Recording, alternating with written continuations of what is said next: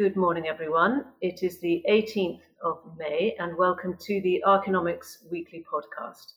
We have today with us remotely Nathan Sweeney, Solomon Nevins, and Asim Kadri. We are going to start by looking at events in the US last week, please, Nathan. Sure. Hi, Lorna. So if we look at the S&P last week, the market was down just over 2%. And we had, quite a bit of volatility during the week.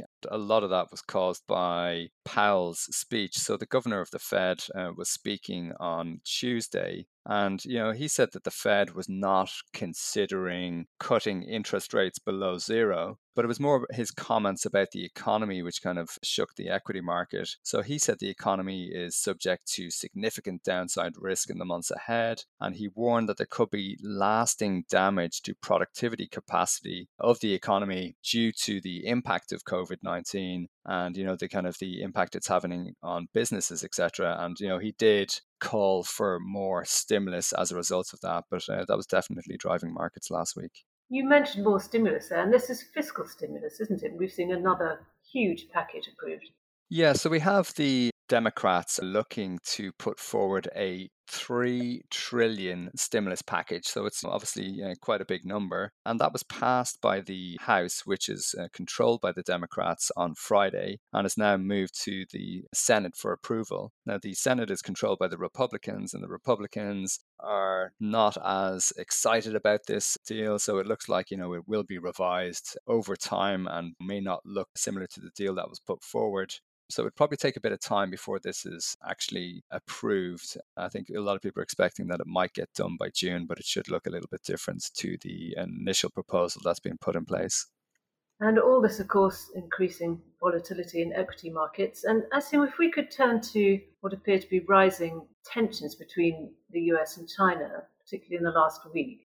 Yes, Lorna, that's right. So as you mentioned, we've seen US-China tensions really resurfacing over the past few weeks, and it does seem as though kind of any mutual goodwill or optimism that seemed to exist following the agreement of the Phase 1 trade deal in January has definitely evaporated for the time being.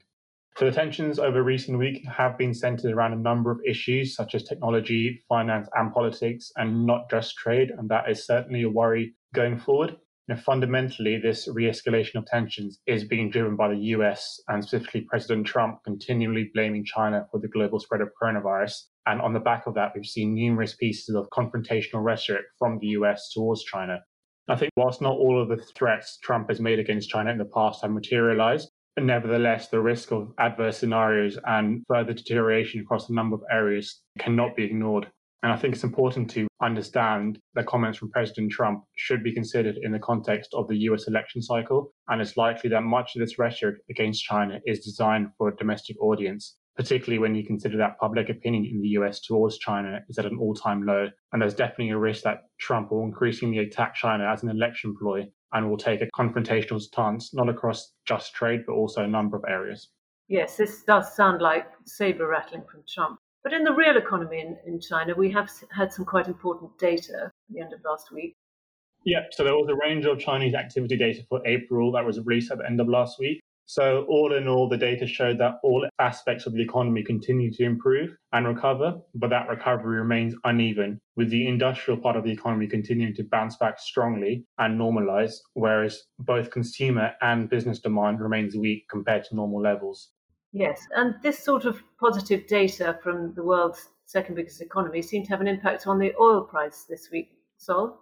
That's right. Investors are viewing the Chinese economic recovery as the template for what the rest of the world can expect as it progresses through its dealing with the coronavirus pandemic.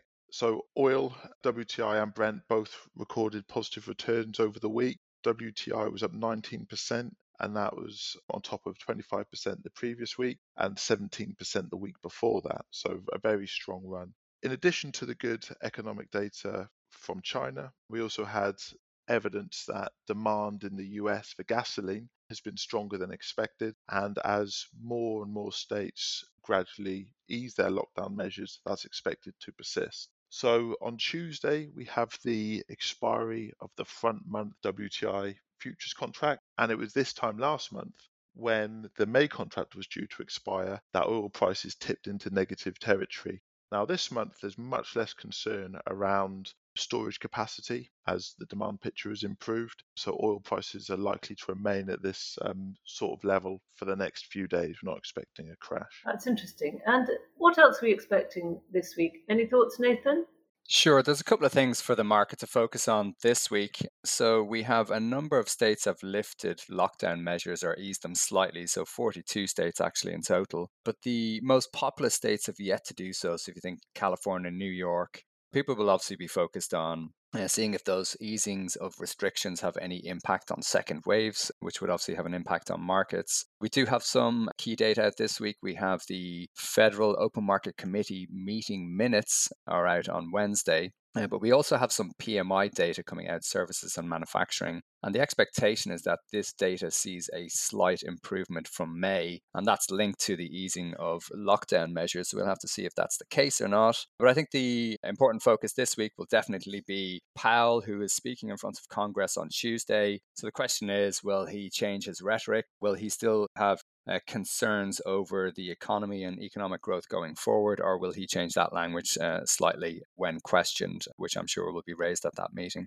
And indeed in China, Asim, it's quite a significant week. Yeah, so starting on Friday is the annual National People's Congress meeting in China, which has been delayed by 2 months due to coronavirus. So this is the annual 2-week government meeting where the government usually announces its macro policy stance. So this year, the main things to keep an eye on will be what is announced in terms of fiscal stimulus measures and also China's economic growth target, which is expected to be downgraded. So the world's two biggest economies giving growth indications potentially this week. We'll look out for those. Thank you all very much. Thanks, Lorna. Thank you, Lorna. Thank you.